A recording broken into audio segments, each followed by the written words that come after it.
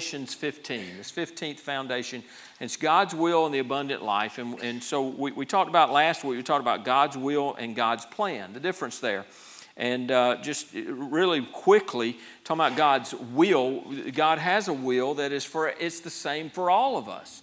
Number one is for salvation. Number two is sanctification. Number three is that we surrender our lives to Him. Romans 12:1. I beseech you therefore, brethren, by the mercies of God, that you present your bodies a living sacrifice, holy and acceptable unto God, which is your reasonable service. It's the least that we can do is live our lives for Him. So salvation, sanctification, to surrender our life to Him, to serve Him, to live for Him, to quit living my life for me. The joy in life is when we quit trying to live it for me. We quit trying to do it based on my wisdom and what I think is right, because I'm the quickest one to mess it up, amen. It's when we surrender to the Word of God and what God says, what He has given us. When we surrender to that, and we live our lives based on that, that's when we have great joy in our life. And then it leads to service. When we really surrender our lives, you know what? God starts changing our want-tos. And we go from, how many of you can relate to this? I used to want to go do these things. Now I want to be in church. I want to serve in church. I used to want to do all these things for me. I used to have all these desires. I want to climb the corporate ladder. I want to have a big house. I want to have tennis courts behind my house and a swimming pool and all these things. And while those might be nice, they just strike me as a headache at this point in my life. I don't have time for that. People say, well, I went and played golf for a few days. And it was fun. It was fun. It was okay. I don't want to do that every week. I don't have the time to go spend 5 hours playing golf. There's things I'd rather do for the Lord. I'd rather be focused on that, focused on my family, those things. So God changes our want-tos. And so that's when it comes to, people go avoiding wanting to serve in church. When we really surrender to the Lord, we want to do for Him. We want to find a place to serve. We want to find a place to be impactful for the kingdom of God. So those are God's will. Those things are His will for all of us. You want to go, preacher, what's God's will for my life? Well, there it is right there. Your salvation, your sanctification, your surrender, and your service to Him. And that's a full life if we do those things. But the question tends to go, though, what's God's will for my life? Well, that is God's will for your life. Well, what people are really asking is, what's God's plan, specific, unique plan for my life? And you know what? He has a plan for each of us. And that's what we're looking at, is how do we find that out? But it all starts with obedience to God's Word and doing what He would have us to do. We look at, I talked last week about, spiritual birth and growth. We talked about the physical birth and growth, and then the spiritual birth, how they relate.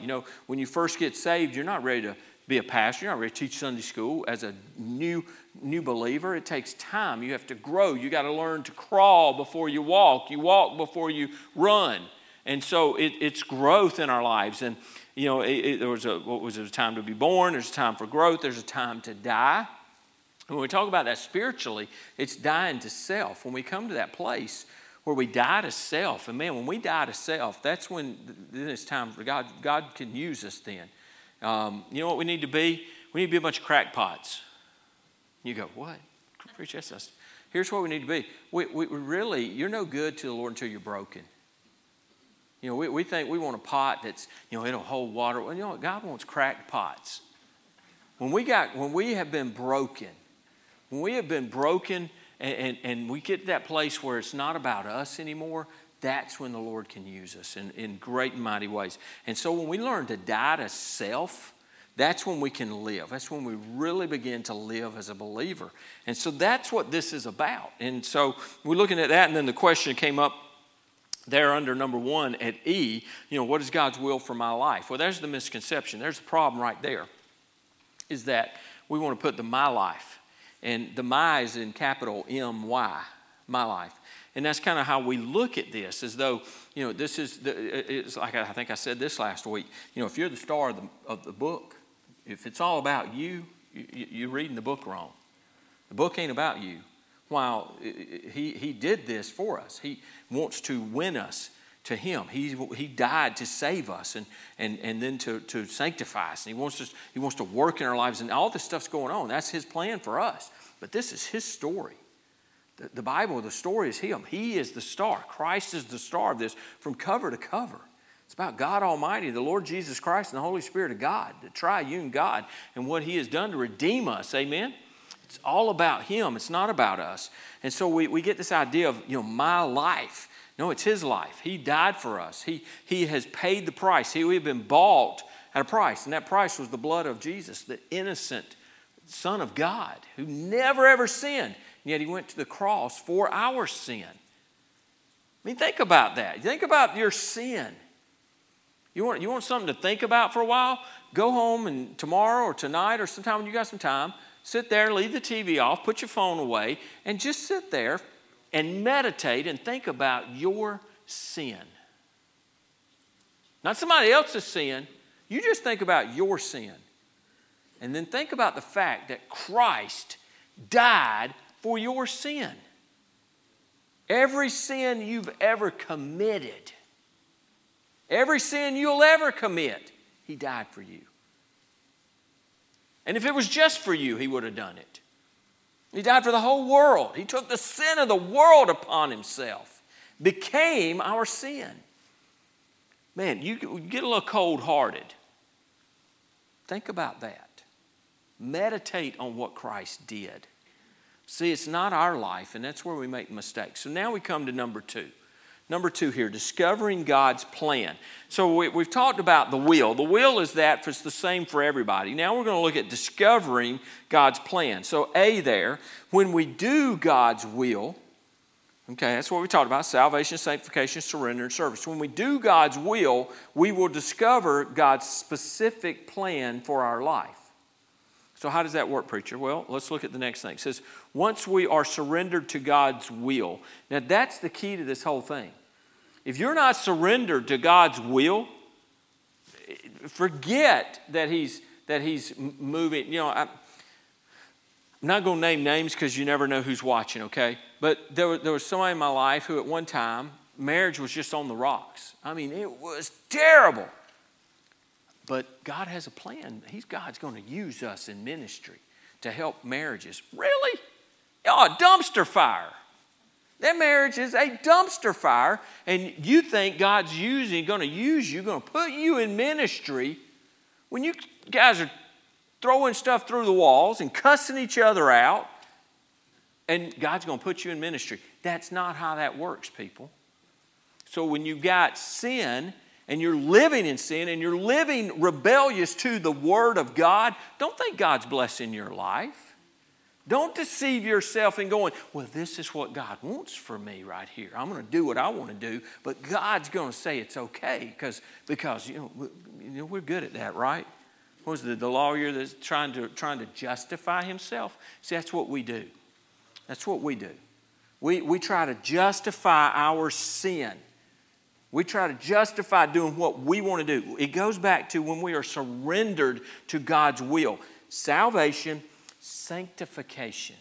That's when we live our lives for Him and we draw close to Him and we submit to Him so that we're giving it to Him and we're living our lives under His authority, not my want-tos. So once we've surrendered to God's will, we recognize that God has always been at work in the specific plan for our life, and great joy comes to us as we realize that He is leading in our life and we can have confidence in the direction of our life. Look, when we surrender our lives to Him, when we just say, Lord, I can remember telling the Lord when I was in Charlotte, North Carolina, before I went into ministry, I felt the Lord was calling me to ministry. I didn't know what that meant. I didn't know if that meant at that time pastor or missionary or what. I just said, Lord, I don't want to do what I'm doing. And I loved my job. I worked with FedEx. I had a good job. I loved my job. I didn't get up and hate going to work in the morning. I enjoyed going to work. I worked long hours, but man, it was fulfilling work. But I got off and at the end of the day, at the end of the week, I just kept going, this is not what I want to do. I want to serve God. And I came down to Georgia and I worked at a Christian camp for a week. Gave my a week of vacation to work that Christian camp. Got down there, and the first 3 days I was there, the camp pastor said, you're going to preach. You're going to preach in the morning chapel. I went, what? I never preached. So I got these 7 and 9-year-old girls, I think it was. I was scared to death. I thought they're going to eat me. That's what you do. You look out going, oh, man, they're going to devour me. They're a bunch of cannibals. And scared to death.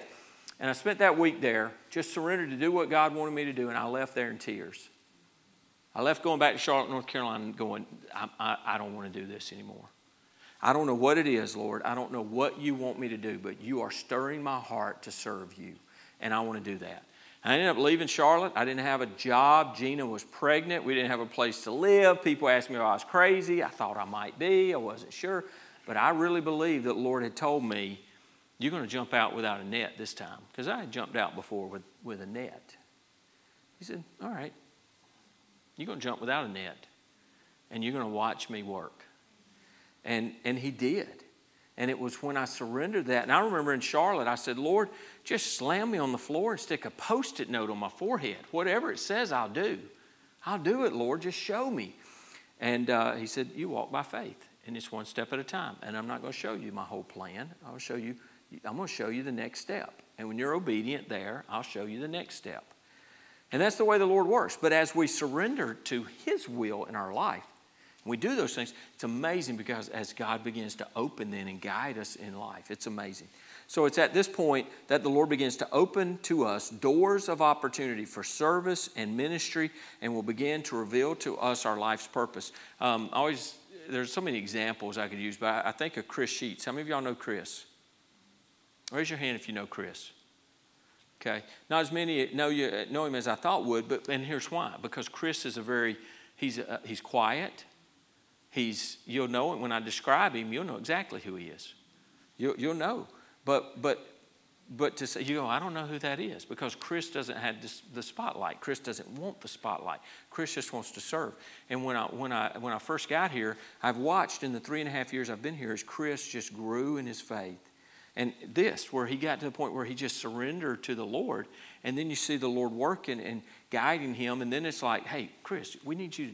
Won't you step in and do this? And he's like, okay. He said, man, I've been praying about an opportunity to serve somewhere. And man, that's perfect. I was actually thinking about it. So it's amazing to see that. So now, y'all, raise your hand right now if you're going, well, what does he look like, preacher? I want to know. You're thinking that, right? Because I said, so I'm not going to tell you. No, Chris looks like he could play in ZZ Top. All right? So you all know who I'm talking about now.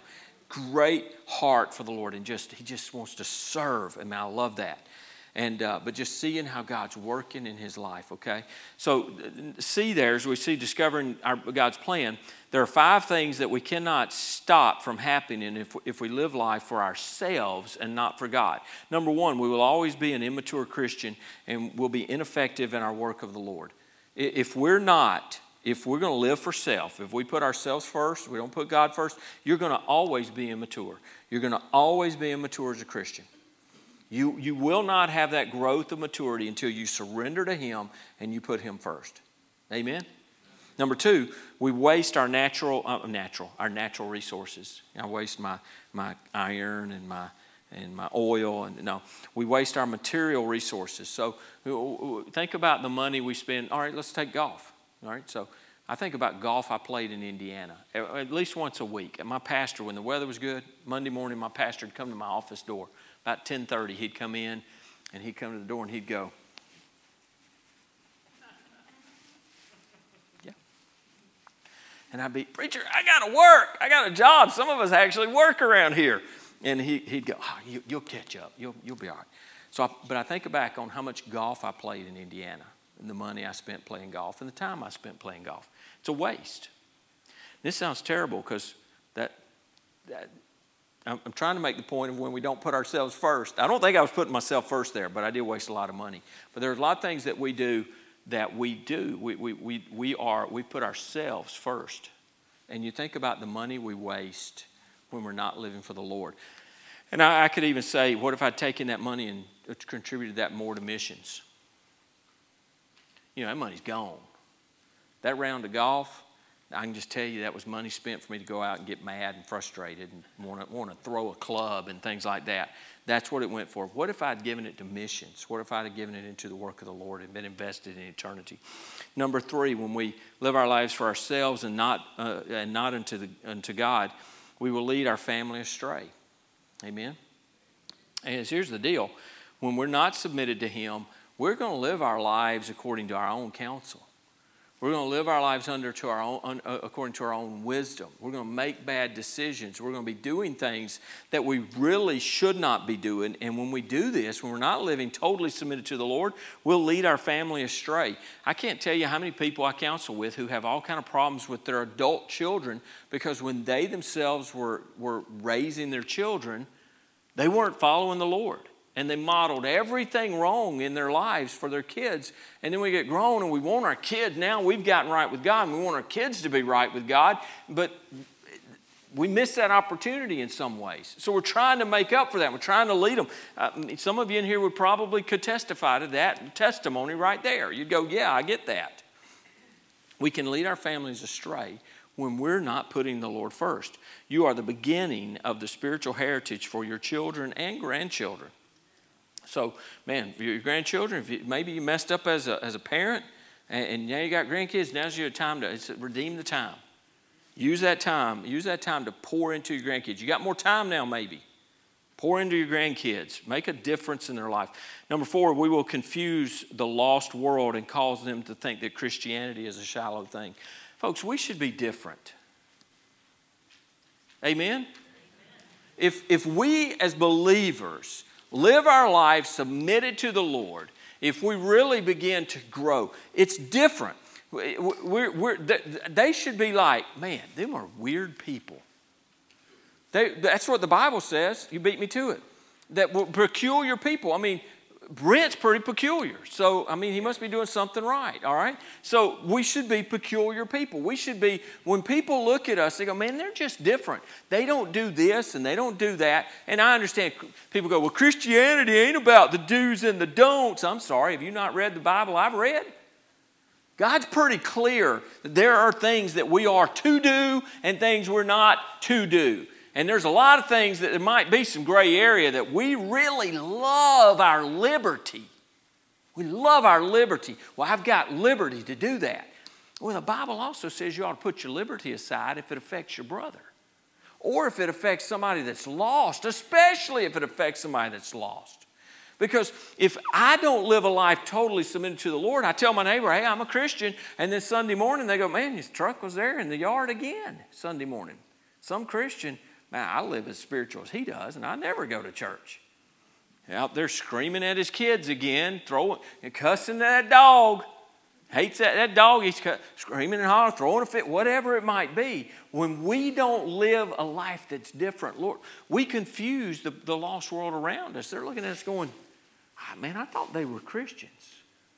You go out and survey the lost world. You go out here and survey them. And what would be the top 5 things that they would say are sins? Come on, what do you think? No, just of sins. If you just went out here and you're surveying the lost world, because here's what I've heard people say. Here's what I've heard them say. Talk to them about coming to church, trying to invite, oh man, I got to stop doing this. They got a laundry list of things they need to change. So which tells me the lost world's got an idea of what sin is. So give me the top 5 things you think the lost world would name that I got to stop that before I can come to church. Tell me what you think it would be. So gossip, backbiting, okay, that'd be one. Drinking. The lost world understands it better than the church does, Brent. We embrace it. Hold on, time out. I'm over here yet. I'm over here. Gossip, backbiting. Yeah, so I'm going to run down that person. I'm a Christian. They know I'm a Christian. I'm running down somebody. Boy, I'm just talking them down. Well, ain't that your husband? Well, Scripture is very clear on that, and the lost world understands that. Drinking. Hold on, time out. Time out. I'm trying to get on this. We embrace it. We have come to embrace alcohol in the church. We go above and beyond to make it okay. I'm sorry. I want you to bring me a Bible study that really you can strongly defend that alcohol is okay for the Christian. Because I've studied it out. I've preached about it. I can't make a dogmatic stand that the Scripture says the Christian cannot drink. But I can make a strong argument based on all the counsel of God's Word that the Christian should not drink. Oh, me, preacher. Now you need to move on, preacher. You're in the wrong area now. Stay in your lane, preacher. This is my lane. I'm not here to make you love me. I'm here to tell you truth to help you in your walk with God. Amen? Because if you want somebody to tell you, what I say, if God loves all the things you love, you've created an idol. Your God is you. Hold the mirror up. Look at my God. Isn't he pretty? He's so awesome. If your God just endorses everything that you think is right, and he's down on everything you think is wrong. But Brent, you're right. The lost world would say that. I've worked with so many people, and if they're going to name 5 sins, drinking's going to be one of them. Drinking, gossip, I wouldn't normally put that in there, but I think you're right. No, that's 2. Now, where's the third one? I'm sorry. Immorality, meaning like people living with each other before they get sexual immorality. Fornication, let's just throw it out there because we don't like to use that word. We like to use the word, they're having an affair. Oh, an affair? What are they going and throwing darts at balloons and riding the Ferris wheel? What are they doing? I mean, that sounds joyous, affair. They're committing adultery. Let's call it what it is. So if you're in any sexual relationship other than with your wife or your husband, it is sin. And that's not you calling the man you call husband. That's not what the Scriptures are talking about. One man, one woman, one lifetime. That's God's plan. That's the plan. I understand things happen, but God's plan has never been for divorce. Never has that been God's plan. One man, one woman, one lifetime. That's where, and God has not denied us. People go, oh, well, the Lord, He's fuddy-duddy. He doesn't want us to enjoy. God's all about, it's okay to have sex. He made a place, a proper place for sex, for the fulfillment from sex. Those are such awkward things to be talking about in here. It's in Scripture though. God made it. It's there. And so, but anything outside that is sexual immorality. So the guy that's on the work, I'm working construction, a guy, that's what he'd say. Well, you got to quit running around on your wife. That'd be one of them. Yeah, you're right. You're right. That ain't what you got to do before you come to church, but you shouldn't be doing that. That's 3. Give me a couple more. Thomas, what'd you say? Adultery? Idolatry. Yeah. Idolatry. Hey, I had a guy get me. Let me tell you this. I had a guy get me in Indiana. He was kind of new to the church. He came to my office. If you've been in my office, you realize I'm an idolater. I've got some Georgia helmets in there. I got some Georgia. I had more Georgia stuff back then. I had a lot of University of Georgia things on my bookshelf. So this guy comes in, and he's, like I said, he's new to the church. He hadn't even joined the church yet. And he's sitting there, and I had to step out for something. I come back in, and when I walked in, he stood up and he said, "This ain't going to work." He said, "This ain't going to work." I said, "What are you talking about?" He said, "I'm looking around this office. I see all this idolatry in here. How am I supposed to?" And I went, my first thought was, I'm not an idolater. But I looked around my office and went, how can I argue with him? I mean, I can't say anything. So, and then he started laughing. I'm like, dude, man, he got me. He got me good. So there's not near as much Georgia stuff in my office now. Just a Herschel Walker jersey. That's not idolatry, okay? It's childhood hero. That's not idolatry. That's my story, and I'm sticking to it. So idolatry. What else? I heard another over here. What's that? Murder. Yeah, and I hope that's not as prevalent, but you know what? It's becoming a lot more prevalent. You go down I-4. I'm just going to tell you, folks, be careful. If you're a little hothead in the roads, be careful, because all you got to do is look wrong at somebody today, and they'll start shooting. You just got to be careful. So unless you have a bigger gun, just stay calm. Stay calm. Was there stealing? Yeah, that would be a big one, stealing. Yes, ma'am.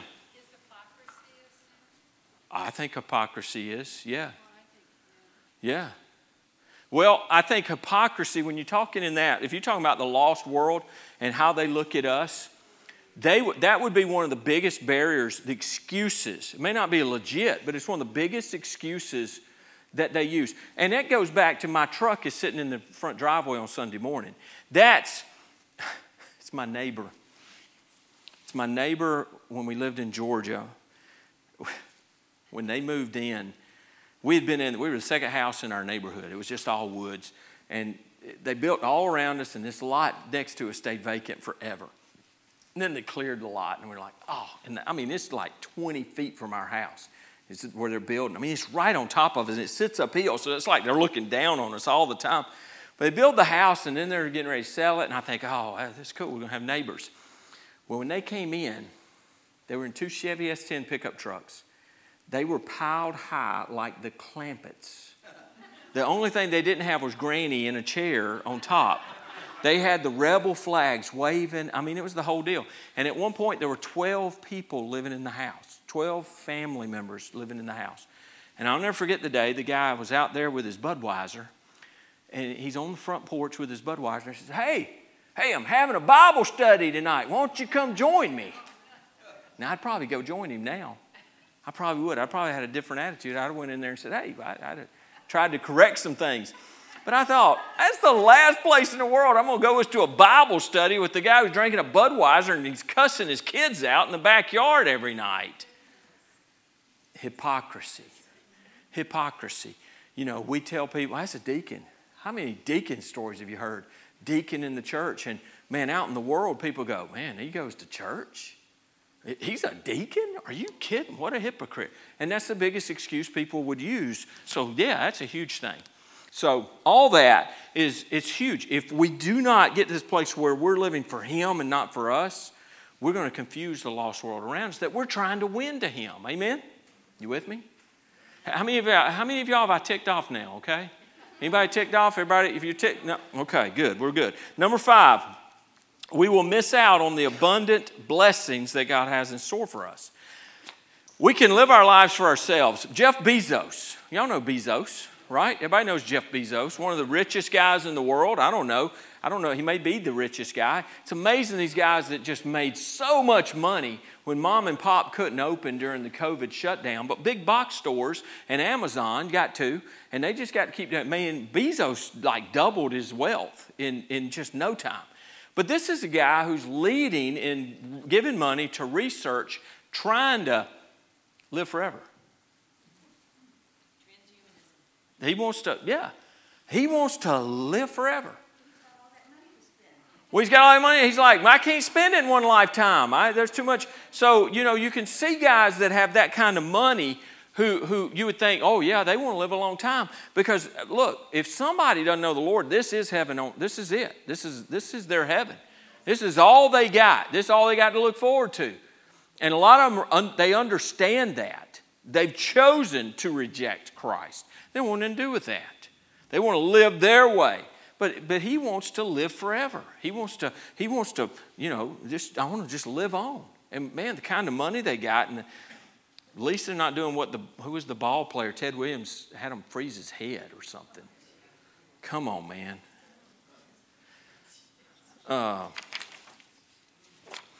When we live for the Lord, there's great blessing in that. And I hope every one of you in here would go, yes, my life, when I'm living for God, when I'm walking with Him in right fellowship with Him, there's no place better. And if you're a believer and you're not walking in right fellowship, there's no place more miserable. For a believer to be out of right fellowship with God, it is miserable because you are His child. The Holy Spirit of God is indwelling you. Now, I'll say this, if you're a professing Christian, you're living in a life of sin and all that, and there's no conviction, you're not miserable, you're probably not a child of God. You're going to tell me you don't have conviction of the Holy Spirit, then you don't have the Holy Spirit. Because the Holy Spirit is going to convict you of sin in your life.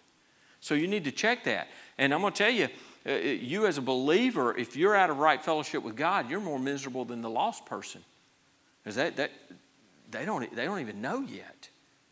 And I'll guarantee you, a person that doesn't know the Lord is living in misery. But a believer who is out of fellowship with God is living in open sin, it's miserable. Miserable place to be. I really thought I would get through this.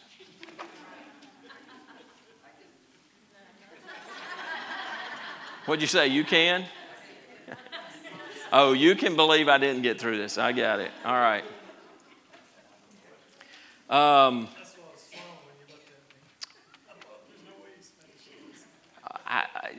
enjoy teaching too much, so I ain't gonna rush through it. So, all right, there we go. All right. I really did. I mean, I'm like, I got a page and a half. I surely can get through a page and a half. All right, so let's go on for just a couple more minutes, and then we'll stop and have our prayer time. The matter of faith. So we're talking about faith. There's a formula. There's a formula here. Hebrews 11:6 says this: "But without faith, it is impossible to please Him. Without faith, it is impossible to please Him. For he who comes to God must believe that He is, and that He is a rewarder of those who diligently seek Him." So there's a wrong formula and a right formula. And our world today, I'm going to tell you, our American Christianity is in terrible shape. Because the wrong formula, the first one right here, is where our American Christianity is today. It's all driven by feelings. It's all about feelings. And the facts might follow in there, maybe. If it fits my feelings, maybe it'll fall in line. But then faith comes down the road. That's a wrong formula for faith. The right formula is this, is fact. What is our faith based on? It's based on the Word of God. And the facts that we have from the Word of God. So we have the facts of our faith right here. Everything God's Word. They want to go, I heard somebody make a comment about them Baptists. They said, well, you Baptists, y'all worship the Bible. Well, it may look that way to people outside. We don't worship the Bible, but we honor it because it is our authority for life. Amen? If it's not, then what are you living by? What are you living by? If this isn't your authority, this is our authority for life. Everything. Everything. And don't tell me you live by the Word of God if you're condoning sin, if you're endorsing it, if you're speaking to sin, if you're speaking and encouraging sin. Don't tell me you're living by the Word of God. Because the Word of God is very clear, and we should live by what God's Word says. Amen? So it's fact, the Word of God, which then drives our faith. Faith cometh by hearing, and hearing by the Word of God. So we have the Word of God, then we have faith, and our feelings follow in behind that. So when we're submitted to the Lord, when we come to that place of we've come to faith and we're walking by faith, then the feelings follow that. The joy, the confidence, the expectation that comes from knowing we have obeyed God's will and we'll be blessed in our life. There's great joy that comes from that. So B then is the fear to overcome. So there's a formula for faith, A, and then there's fear to overcome in B there. So there's an element of fear that must be overcome if we are to experience the abundant life in Christ. So there's some things here that people fear.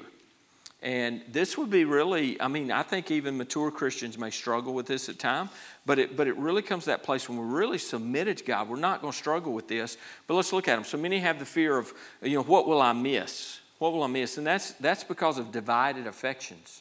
That's because of love for the world. Well, what am I going to miss? If I commit to that, I'm not going to get home in time to see the Sunday afternoon kickoff.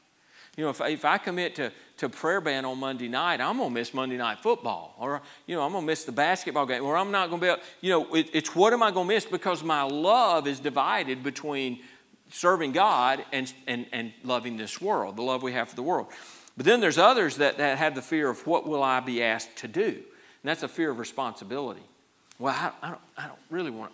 What does that mean? What would I be asked? What's my responsibility? What's my level? I really don't want any responsibility at this point. I don't want to be committed to this.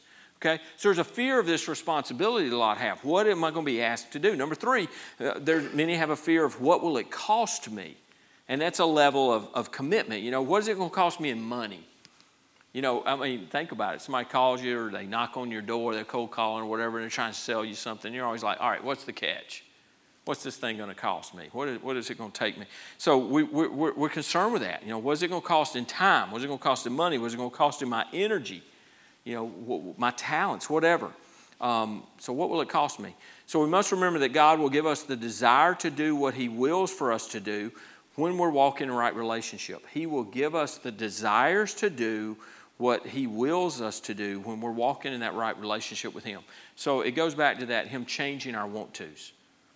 I used to want to do this, now I want to do this for God. I used to want to do this for me, now I want to do that for God. I used to be all worried about my power and position in my company, now I'm all worried about how can I serve somebody else. God changes our want-tos when we're in right relationship with Him. If we're not in right relationship with Him, you know what? We can't. We're not going to hear Him. He's not going to be leading me and putting me right here. This is, we mess these things up when we're not in right fellowship with Him. We're not in the right relationship with Him. So the remedy for all fear is to understand that God's love is perfect. 1 John 4:18. There is no fear in love, but perfect love cast out fear, because fear involves torment. But he who fears has not been made perfect in love. So we talked about fear Sunday. We got a little bit of this right here. There shouldn't be a fear in our lives as believers. We shouldn't fear. We can be smart about things, but there shouldn't be fear. I don't fear COVID. And we've got some people, I'll talk about that in a moment. We got some people in our church now that have COVID. A few that have, they're back. None of them that have been here. Nobody's been in a service since they were exposed. So there's nothing, there's no concern of spreading. You've noticed we're not spreading out in here, right? You notice that? Everybody notice that? So I'll send an email out. I'm not going to make a big deal about it. Because what I know is there may be a few people that aren't coming to church because we've been distancing. And I think, here's what I think. I think somebody could come in the back there and go, man, I don't want to get to church and then I got to go across the way to watch church. I want to be in the sanctuary. So I think that may be why some folks aren't coming. The fact is there's some people that ain't coming, they ain't going to come. And I'm not going to continue to accommodate in here folks that aren't coming anyway. And I'm not saying that to be ugly. That's not ugly. It's just a fact. Some folks are not coming back. I don't know when they're going to come back. I don't know what's going to take to get them back. But I'm just telling you, I'm not going to live in fear. What would y'all do if I said, hey, I ain't coming back to church till this COVID thing's over? What would you, y'all be looking for another preacher. But why is it okay for the congregation to have that attitude? Folks, we got to get over the fear of this thing and live life. Don't be stupid. Don't go lick doorknobs. Brent, don't be licking doorknobs. But be smart. You can come in here. Let's see. I was looking for a mask. Nobody's got a mask on. Some folks are still wearing a mask. That's fine. Nobody's here going to go, what are you wearing a mask for? I saw the mask. You had a mask a while ago. And I have no problem. That's fantastic. If you want to wear a mask, wear a mask. If you come in and you go, man, I don't want to sit right next to somebody, I promise you, you put a mask on and you go sit in a corner somewhere, folks are going to go, they probably don't want me going over getting in their face. Right? So be smart. But let's not live in fear. This thing ain't going away. It ain't. It's here to stay. And it's going to get milked for everything they can milk it for. It's a real thing. COVID's real. But there's a lot of other stuff going on with it too. Don't be in fear. All right? Okay. Claire Jackson. She texted me today. She's doing so well. Doing so well. She actually says she thinks she'll be home by the end of next week. I think that's what she told me. I have to go back and look. She's doing good. She's getting up. She's walking. She's walking with a cane now. She said, my legs feel like they're 100 pounds each. And I said, I wanted to sing that song from Finding Nemo. Just keep swimming. Just keep swimming. Y'all know what I'm talking about? Have you watched that? All right. So I wanted to tell her that. But that doesn't translate through a text. So I just keep walking, I said, every step is going to get better. You're going to get stronger. But she's doing great and praying that she'll be able to get back here soon. She's excited to come back to church. She said, I know it's going to be hard, but she's excited about coming back to church. So keep praying for her. Mike and Donna Kelly's son, Joshua Kelly, and his family that had COVID. Joshua and his girlfriend are feeling better. Their 5-year-old is now sick with what they think is mononucleosis as they wait for the test confirmation, but continue